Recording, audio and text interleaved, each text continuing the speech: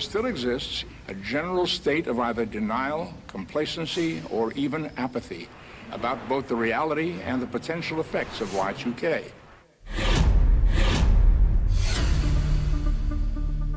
By the end of the 90s, many of us were happy slaves to our computers. But our new masters had a trick they'd forgotten to tell us about.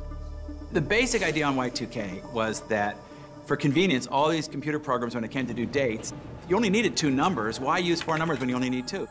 And then they recognized, what date is a computer going to think it is when we get to 2000? One simple date change for man, one major screw-up for computer. At the stroke of midnight, January 1st, 2000, elevators may stop. Heat may vanish. Credit cards and ATMs may cease to function. Airplanes and trains may come to a halt. People were terrified the world was going to end. This is not one of the summer movies where you can close your eyes during the scary parts.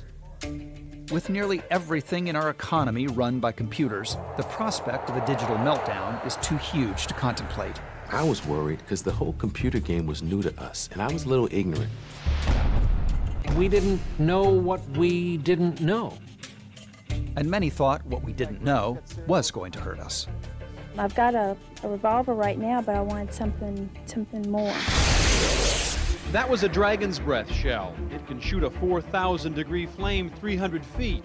It's also the most popular ammunition among Y2K customers at KGS Guns and Ammo. There was a fear. Everything's in the internet, everything's in computers, and we're gonna lose it all. And Jesus is coming back. With pre-millennium tensions growing, the president appoints a crisis management expert to prevent a Y2K meltdown. 8 to 10% of the population were fairly confident that this was going to be an apocalypse. The president called me one night and said, here's an office and an assistant, and don't let the world stop.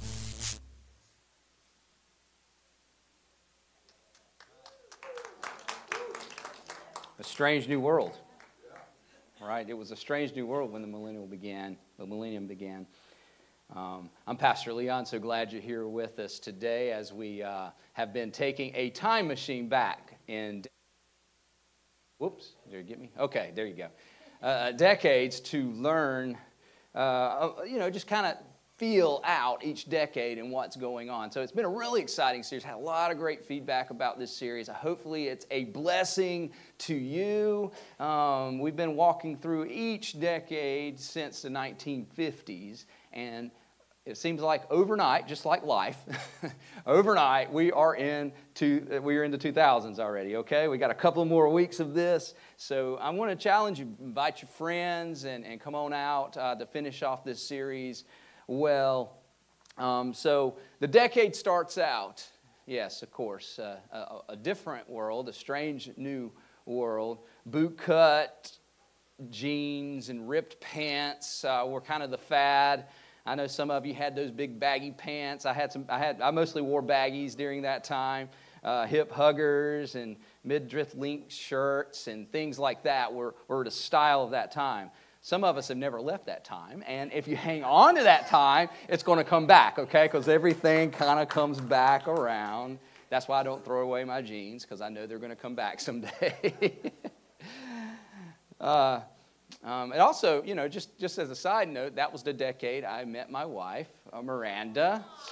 And that's what brought, and that was the decade that I came to Virginia Beach. So for Regent University, that's what brought me here. So that was the I guess the way before infant stage of Salt Church, right? So there was a purpose for everything. The iPod came out during about 2001. I remember the guy I met that first had an iPod. He worked at Macintosh. He worked in my office. He came from Macintosh to my office, and he had this white thing in his hands, and he said, I have my entire CD collection on this one little box. And I was like, your entire CD collection? You can put that much music in one little box? That's amazing. I just could not believe it. It was just astounding. And that was the start of everything, really. And then you had, by the end of the decade, you had the iPhone that came out. Now everybody has, or most people have an iPhone. I would say about 75% of people have iPhones now.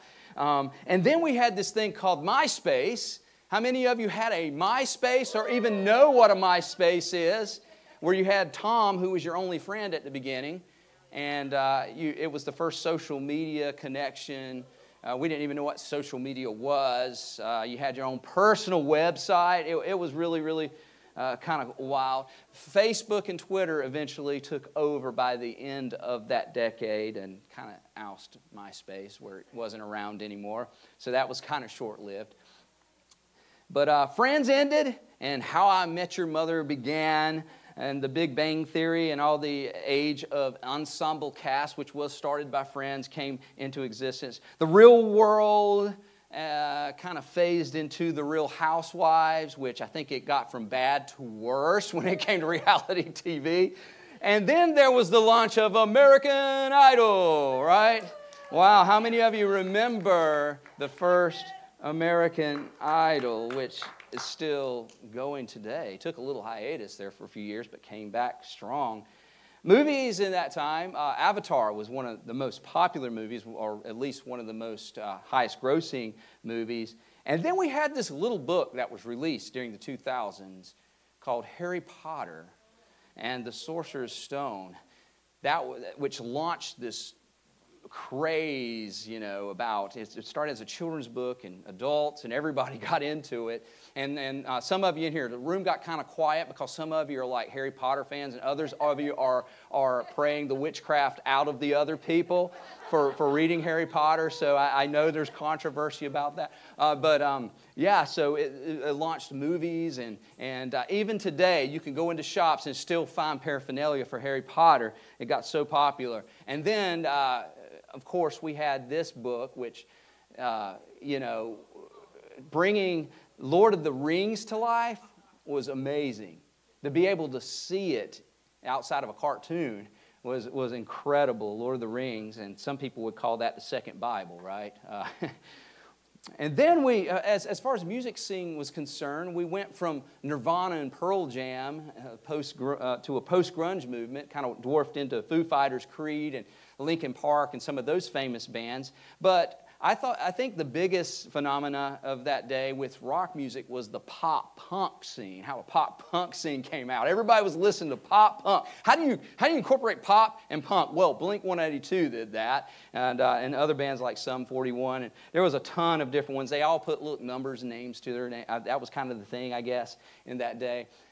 And but that didn't really take the height of music scene in the 2000s. It was those pop groups, boy bands and pop singers with NSYNC and Britney Spears. I didn't get a lot of yells for that one, okay. I guess people don't like Britney Spears. Of course, some of you are Backstreet Boys. Yeah, they were in the 2000s too, but they kind of started in the 1990s, and then, NSYNC came after that. And of course, Christina Aguilera was a really popular pop singer in that day as well. And then rap music was obviously big every decade, but this white boy with frosted hair came out. He was called the Real Slim Shady.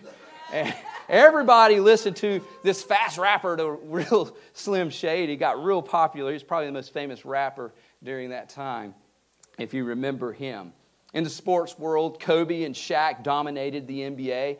Brett Favre just wouldn't leave the NFL.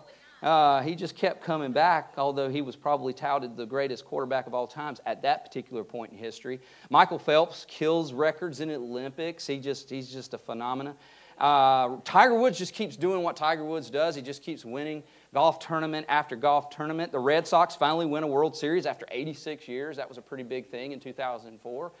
And, but the one thing that probably captured our hearts more than anything was the death of Dale Earnhardt and the tragedy in 2001.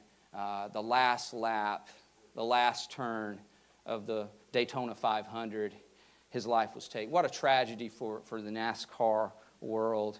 and we'll never forget that moment. In politics, George W. Bush was president for most of the decade, but he would be relinquish his office to the first black president, which would be Barack Obama, which was a milestone in our country, electing in the first black president. But major events, as we saw in the video opening up, major events were a part of the 2000s. In fact, I would say there was probably more fear, almost as much fear as we're experiencing now. It kind of relates to a lot of what we're going today with the start of, the Y2K, natural disasters. We had a financial collapse in 2007. I remember people were losing their houses left and right because of the financial collapse. And of course, terrorists attack our homeland with 9/11. It changed everything. It was a strange new world. When we came out of that event, when we faced some of the challenges coming into 2000s, everybody was like, what in the world? It was definitely a strange new world. And it's rare in human history that a single decade truly brings foundational changes. Because during the 2000s, everything happened in warp speed. Technology blew up in warp speed. Most people didn't even see it coming. It just happened overnight. One day we have the computer. The next time we have so much information at our fingertips. It was an information explosion that happened in the 2000s with social media and the internet just blooming and blossoming, and everybody had a website by the end of the decade. And someone quoted in an article, they called it the wormhole decade, a period when the traditional rules of economic might, social status, and political hierarchy were completely rewritten. Completely rewritten. For instance, nobody had heard of a president being elected by mostly through electronic social media means as Barack Obama. That was unheard of in its time. Every decade has a story. Every decade has its period. And when we look at the decades, we learn from the decades. We don't want to repeat. Unfortunately, a lot of times we do repeat the decades. But if we are smart, if we are wise, we'll look at each decade. In every period, we see joys. Every decade, we see crisis. But the truth always stands the test of time. Because there's questions. As Pontius Pilate stood before Jesus and said, what is truth? Every decade demands that statement. What is truth? They're asking the question, what is truth? We all want to know the truth. And the truth was standing right before him. God stands strong in every season, in every decade. God's ways stand like a mountain sea, like a cliff on the side of a sea. And when it crashes upon that cliff, it's always there. It always stays the same. God is always the same, yesterday, today, and forever. His truth always works. Even when the world says it doesn't work, it always works. That's why the Lord says this, I do not change, so you, the descendants of Jacob, are not destroyed. So that you are not destroyed, I will remain the same yesterday, today, and forever. And I will always be a guiding light. I will always have what you need in every decade and every time. In fact, he says this is what the Lord says, stand at the crossroads and look. Ask for the ancient paths. How many of you would agree that we are at crossroads right now? We've got different directions. We've got to decide where to go. It's an ancient path. It's always been there. He's always made it available to us. It might seem dated. It might seem like a different, no matter what the decade demands or what it says, the ancient paths, the old paths are always the paths to look towards. God's ways are always right. So ask for the ancient paths. Ask where the good way is and walk in it, and you will what? Find rest for your souls.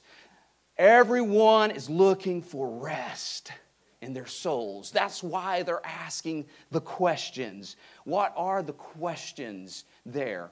When we look at each decade, we come up with some central themes, and we could, again, every week, I could come up with 20 themes of a decade. It's just easy to look at different concepts of decade, but I try to pull out the best overarching themes of that decade, and we're going to look at that, and we're going to make that practical for us by looking at each thing. So, the dilemmas of that decade. Knowledge is king. Knowledge is God. The information age, it advanced overnight. It just happened so quickly. And everyone is an expert. Everyone has everything at their fingertips. If somebody calls out something or says something happened, we can always, I'll just pull it up on my phone. I'll pull it up on the internet. I'll figure it out on my own. I'll know truth, because truth was determined by knowledge. And knowledge is determined by what I get off the internet, or what information is available to me, whether it was academic or not. It's just available, and I can figure it out. And it became the God. In fact, it said this, an article said this I read the other day. A 16-year-old in Mumbai now has as much data and network access at her fingertips. It is akin to what a Fortune 100 CEO had in the 70s and 80s. That's how much information. Just a 16-year-old girl can have as much information as somebody in the 80s that was a CEO of a company. And everything's out there. You can see everything. Nobody is private anymore. You can have all of your information out there, and everybody's looking, and there's no privacy at all. And the research is vague, and everybody, y'all saw it in COVID-19. There was so many conspiracy theories out there, you didn't even know what to do or what to believe. Everybody had an opinion. You had an opinion. I had an opinion. And we could put it out there, and we could be king, because we know. And we rule because we have all the information there. Information was our God. It was our king. I remember going to Snopes. You go to Snopes and figure out the truth, whether somebody did that. But then I learned that Snopes was biased as well. I mean, everybody's biased. And we think internet rules and information rules and all the things that we have software and everything available to us at our fingertips. But so the more I know, the more I can be God, and the more I don't need God. In fact, information started filling the gap between God and man. God, it was making it impossible for man to connect to something other than what they had in front of them. It was God. It was king. It ruled, and it still rules today. Information rules. But the Scripture says in 1 Corinthians, "For the foolishness of God is wiser than human wisdom." The foolishness of God, which is impossible because God's not foolish, just meaning that the smartest person, the smartest capability that we have in this world to produce information is foolishness to God. Because God is so much more wise. And the weakness of God is stronger than human strength. Brothers and sisters, think of what you were when you were called. Not many of you were wise by human standards, and not many were influential. Not many were of noble birth. You were nobody before you knew God. Think about where you were. When you start thinking that you know everything, when you think you got it all figured out, when you start thinking that you don't need God, you need to go back to where you once were.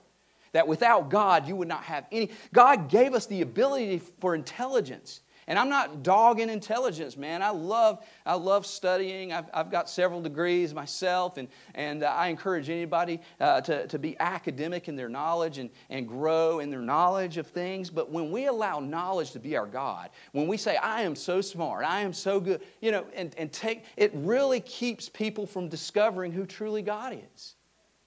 We take it on ourselves, and that's why James says like this, if any of you lack wisdom, where does that come from? If any of you lack wisdom, let him ask God, who gives generously to all without reproach, and it will be given to him. One of the biggest things I ask for when I pray, I don't start out, like even here at the church, I pray for souls to be saved, amen.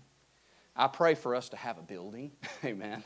I pray for us to be financially sound, I pray for all of those things, God bless us. But the first thing I always want to pray for is wisdom.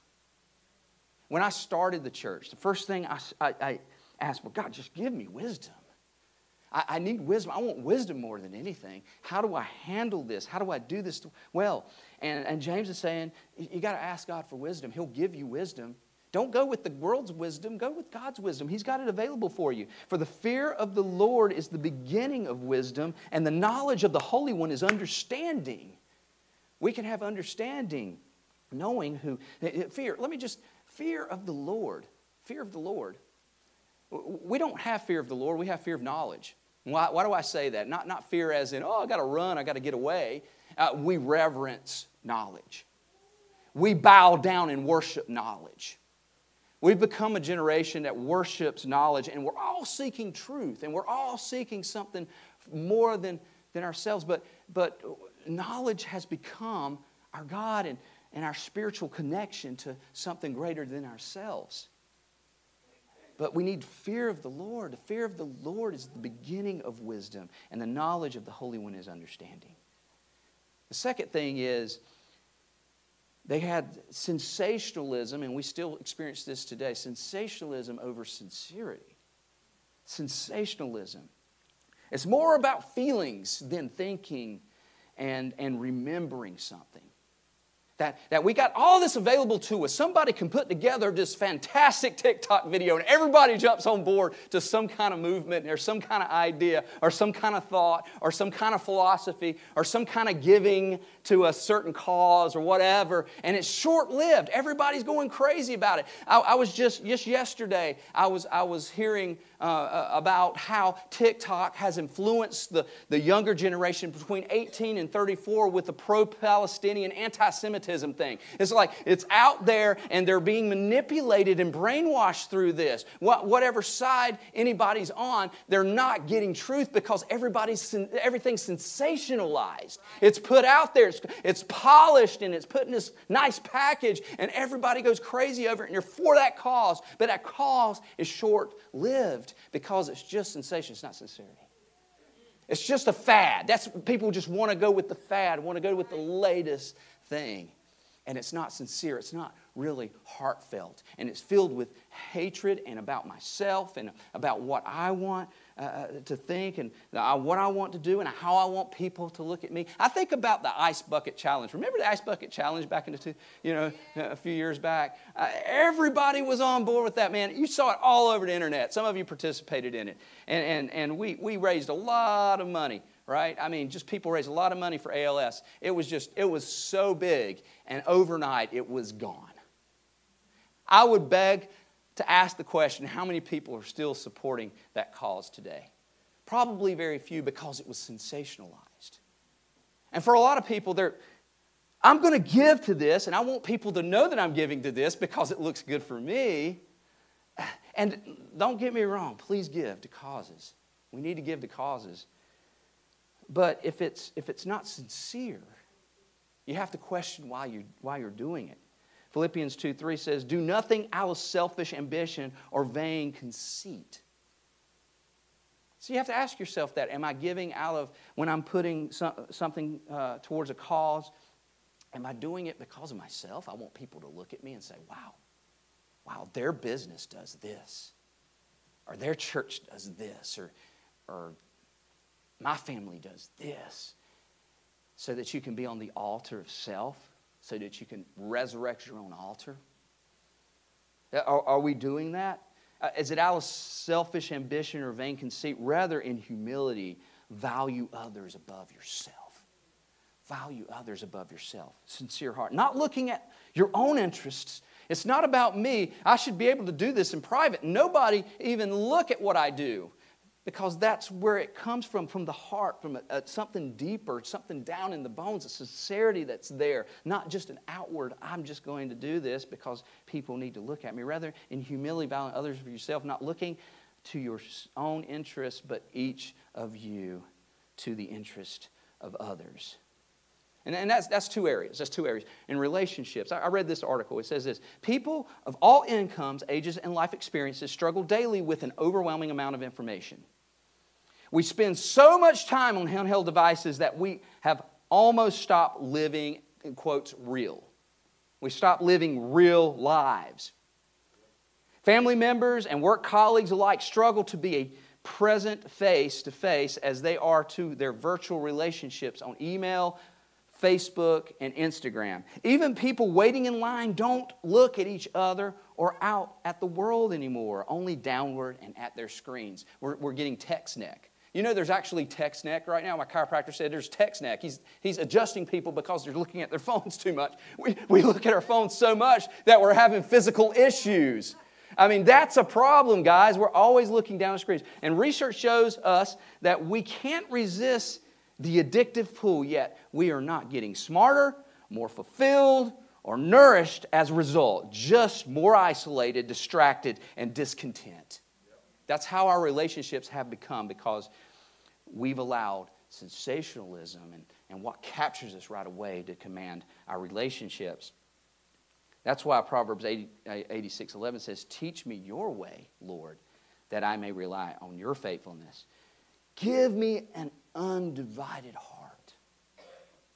Let my heart be about you. Let it be all consumed in you, that I may fear your name, that I look at your name as a holy name, a righteous name, a powerful name, and I want to honor you over anybody or anything else in this world, Lord. I want to give you what I have, my time, my treasure, my talent, my life, Lord. I want to give it to you, not for anything else, but because of who you are, because I fear your name.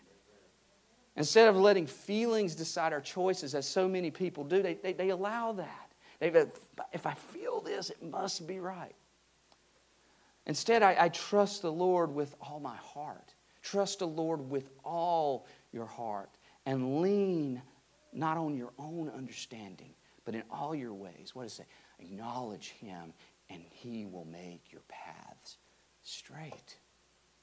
That's what He wants. With all your heart, with everything that's in me. I don't want it just to be a church service on Sunday morning, Lord, and a little time set to the side for you. I want it to be every day of my life. I want it to be a heart thing, God.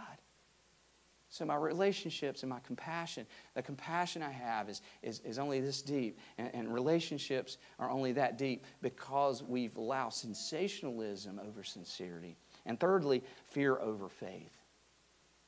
This is so relevant today, it's not even funny. When I was preparing this message, I said, how is it so relevant to today that we entered into this decade with fear? And people right now are living in fear. We're at the beginning of a decade now, and there's a lot of fear. We've got Israel at war. We've got terrorism. We've got all these things. And then it was Y2K. It was terrorism. It was Katrina. It was the Iraq War. It was natural disasters. I was reading an article that was talking about the statistics of the natural disasters that were happening in the 2000s. Look at this. Earthquakes killed the most people over the period of 2000 to 2008. An average of 50,184 people a year. Just in earthquakes. It says floods affected a large number of people, an average of 99 million people a year. South Asian tsunami in 2004, which affected 7 countries, killed 226,408 people. Man, you would have thought it was the end times. We did think it was the end times. The Lord's coming back. Y2K. All these things are happening. And we had this end time blitz. End time blitz of what's going to happen. Everybody was making predictions about end times. And we're even doing that today, right? Oh, and now I'm not negating that the Lord's, who knows that the Lord's, if the Lord's coming back tomorrow, if God's coming back, if Jesus is coming back tomorrow. We believe that He's coming back, but look. Paul talked to the people in the New Testament about this. He talked to the church about this. He said, guys, why have you stopped working? Why have you stopped living? Why have you stopped? Because you think the Lord's coming back tomorrow. You need to live as if He's coming back 1,000 years later. So we live with anticipation that He's coming back. And praise God, I'm ready for Him to come back and make everything right. Amen? And I believe He's come back sooner than He ever is. Of course, logically He is. He's coming back sooner than He ever was. And it could be tomorrow. But I'm going to live as if He's not coming back in my lifetime. And we need not to separate from life and live in fear and let fear dominate our theology, let fear dominate our lifestyles. And do you remember 9/11? Everybody ran to the church. The churches were packed, and within a month, everybody was gone again. Short-lived. Because people were driven by fear, not faith. People, now I'm not saying that fear isn't a component. The fear of the Lord, is the beginning of wisdom. That's how we know who the Lord is. I'm not saying that the fear of the Lord isn't a part of the process of knowing Him and understanding that we're far from Him and our sin. But if we're driven by fear, if our faith's driven by fear, it will not last. It has to be faith over fear. Not fear over faith. Fear shouldn't be driven. Faith shouldn't be driven by fear. 1 Timothy says this, for God has not given us, y'all know this one, if you've grown up in church in any amount of time, God has not given us a spirit of fear, but He's given us power. We have a God of power. We have a God that's all powerful. I don't have to be afraid of anything. A lot of people ask me, why aren't you afraid of all this that's going on? Because I have a God of power. He controls it all. He is the same yesterday, today, and forever. He is always the same. And I will not be destroyed as a reason for that. He is all powerful and He is full of love. I have a God who loves me and loves the world so much that I have nothing to worry about. So with that power and that love, I don't have to go crazy because I can have a sound mind. So many people, Christians particularly, you guys are crazy right now. Oh my gosh, what's going on? What's God up to? I mean, it's really, really difficult. I know at times it's difficult. But the reason I can be at peace is because I don't live in a spirit of fear. I'm not going to live in a spirit of fear because I know who my God is. He has power and love, and He gives me a sound mind. He has it all under control. So how do we apply these things? How do we answer these dilemmas as we're navigating this? First of all, we need to start with love. Start with love. We don't start with knowledge. Because you can't argue anybody into heaven. You're not going to. I have fun going on YouTube and watching the debates.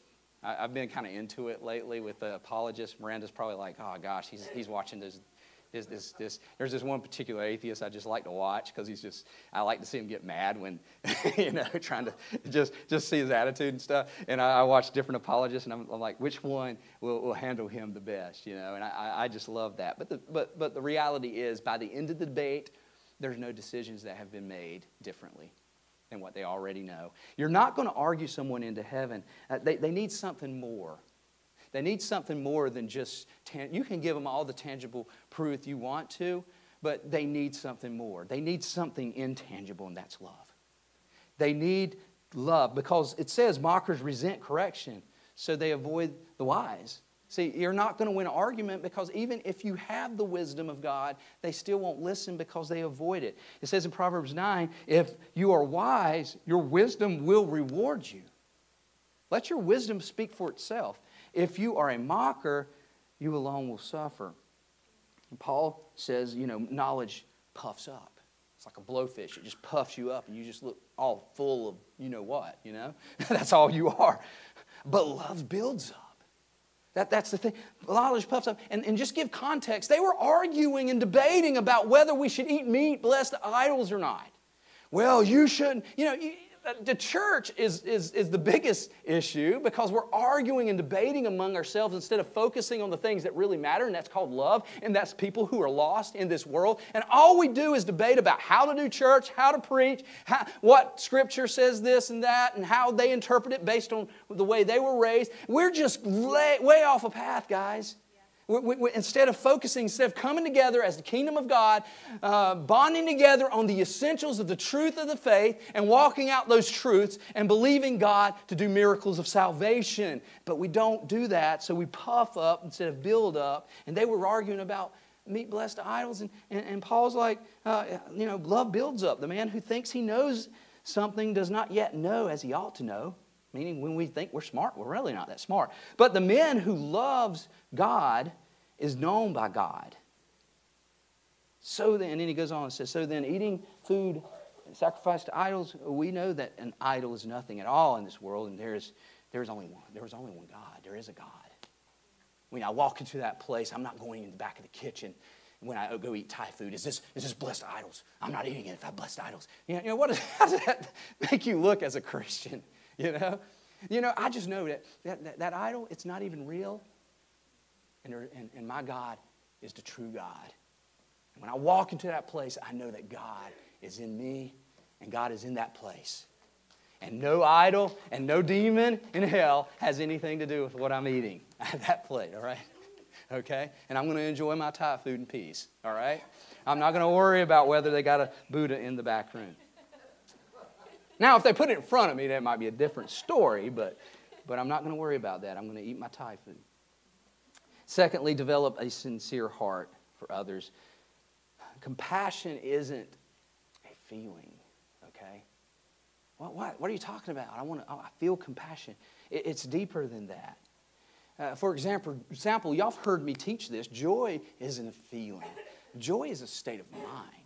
Regardless of what I'm going through, regardless of the pain, and regardless of what's around me, I don't let that determine my joy. My mom always says, don't let them steal your joy. Don't let that thing steal your joy. Whenever I'm frustrated, when I'm calling her for prayer, she says, don't let it steal your joy. And you can't. Compassion is the same way.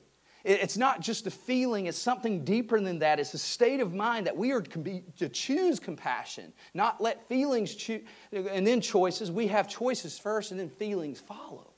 We allow the choices that we make determine the feelings we have, because if we let our feelings just dictate everything we do, then what is truth?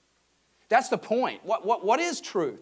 The way I feel, or what actually is? What actually is there? God's way, as I communicated at the beginning of this message, is always the right way. So I look to Him first. As Christians, as believers, we look at His way first and determine and filter our feelings through those things. We can start out with feelings, but we always filter them through foundational truth.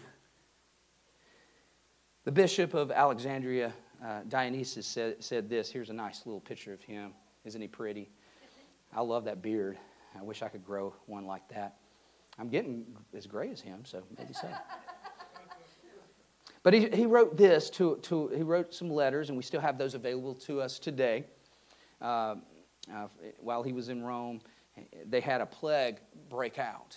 It was like a COVID-19 plague. And guess what the pagans were doing? They were running.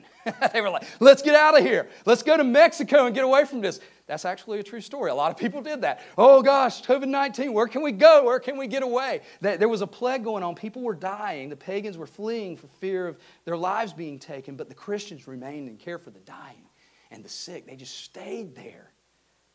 And this is what he said. He wrote this. They exchanged their health and well-being so that they might care for those who were dying, so that they may both be sincerely happy. If we refresh others, we are also refreshed, as Scripture says.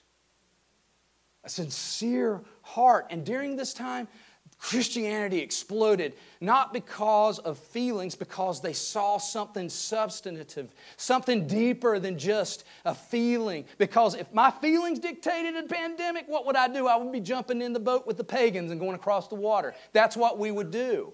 But the Christians were different. And it reminds me of the first century church in Acts 2, when they ate together and no one was without, and God added to their number daily. Imagine a church, I'm telling you guys, imagine a church that was not about themselves, was not about fleeing and coming together and taking care of the poor and the needy and adding to the number, because we really had a sincere heart for people. It wasn't just a fancy look. It just wasn't a nice polished service on Sunday morning. It's just more than that. Our hearts should be sincere.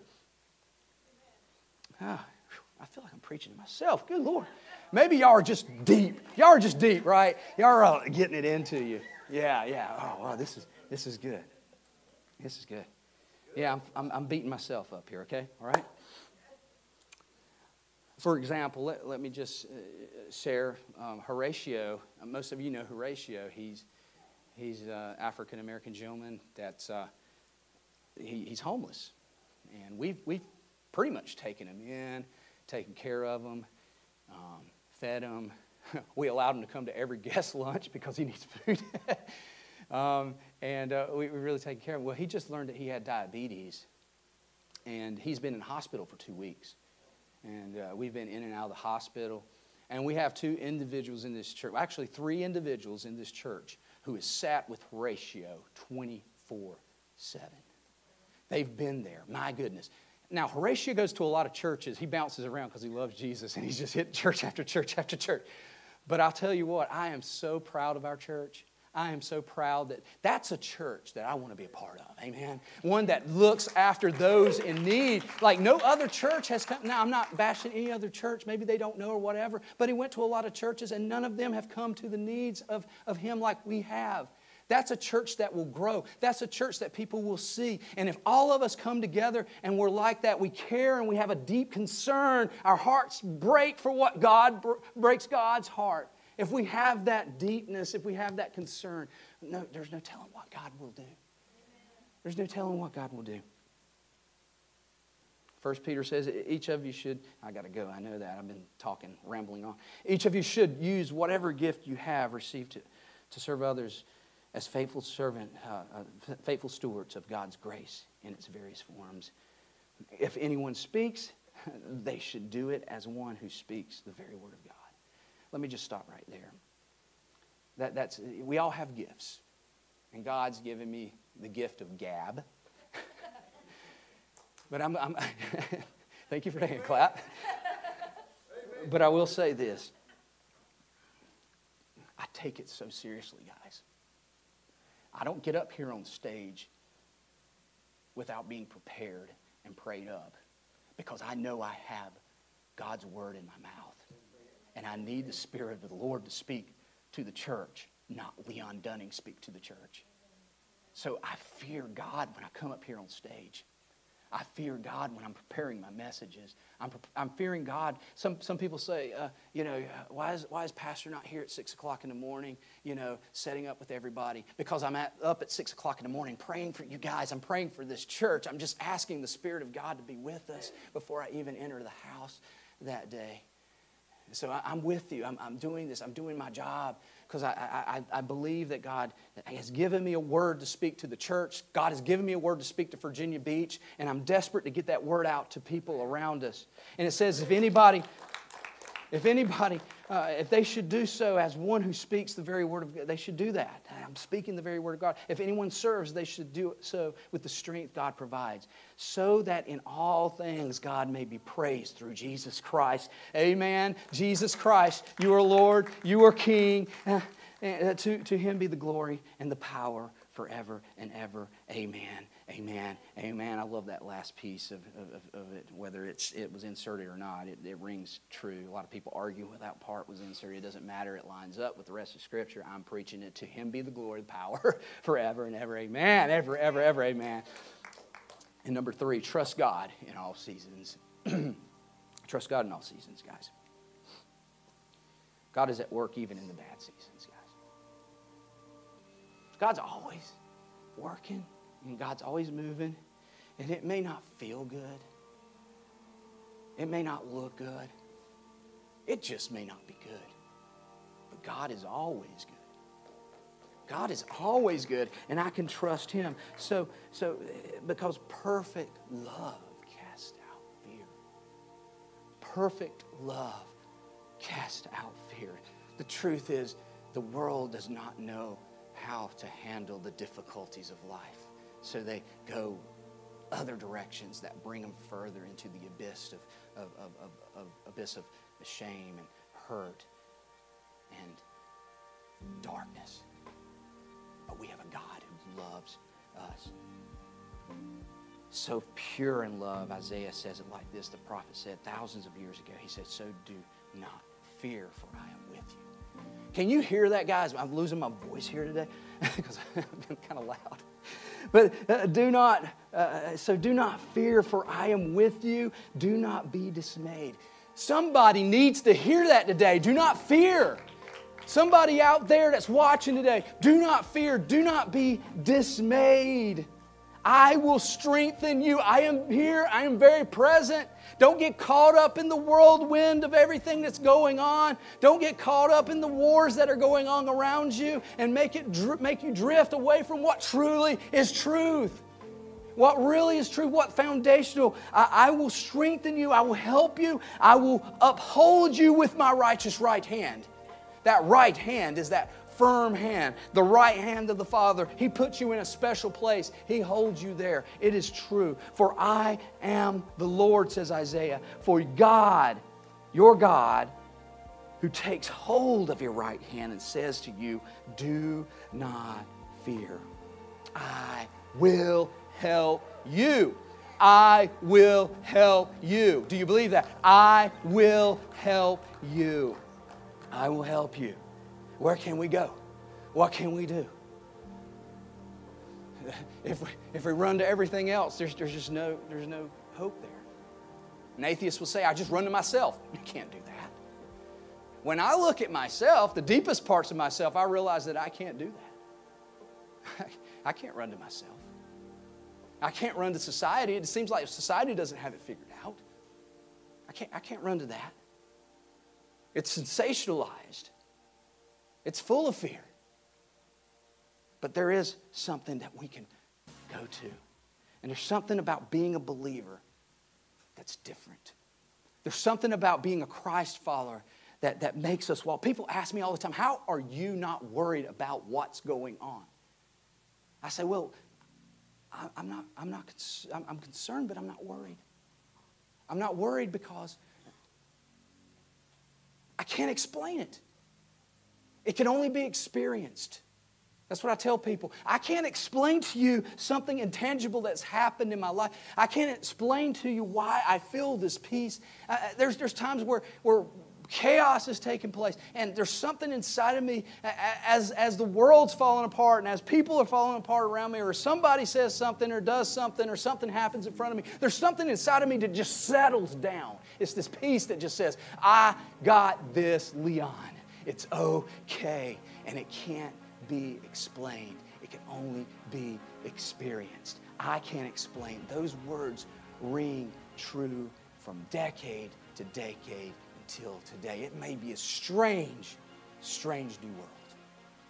And it may get stranger. I believe that we're in the strangest of times right now. Holy cow, it's just unbelievable.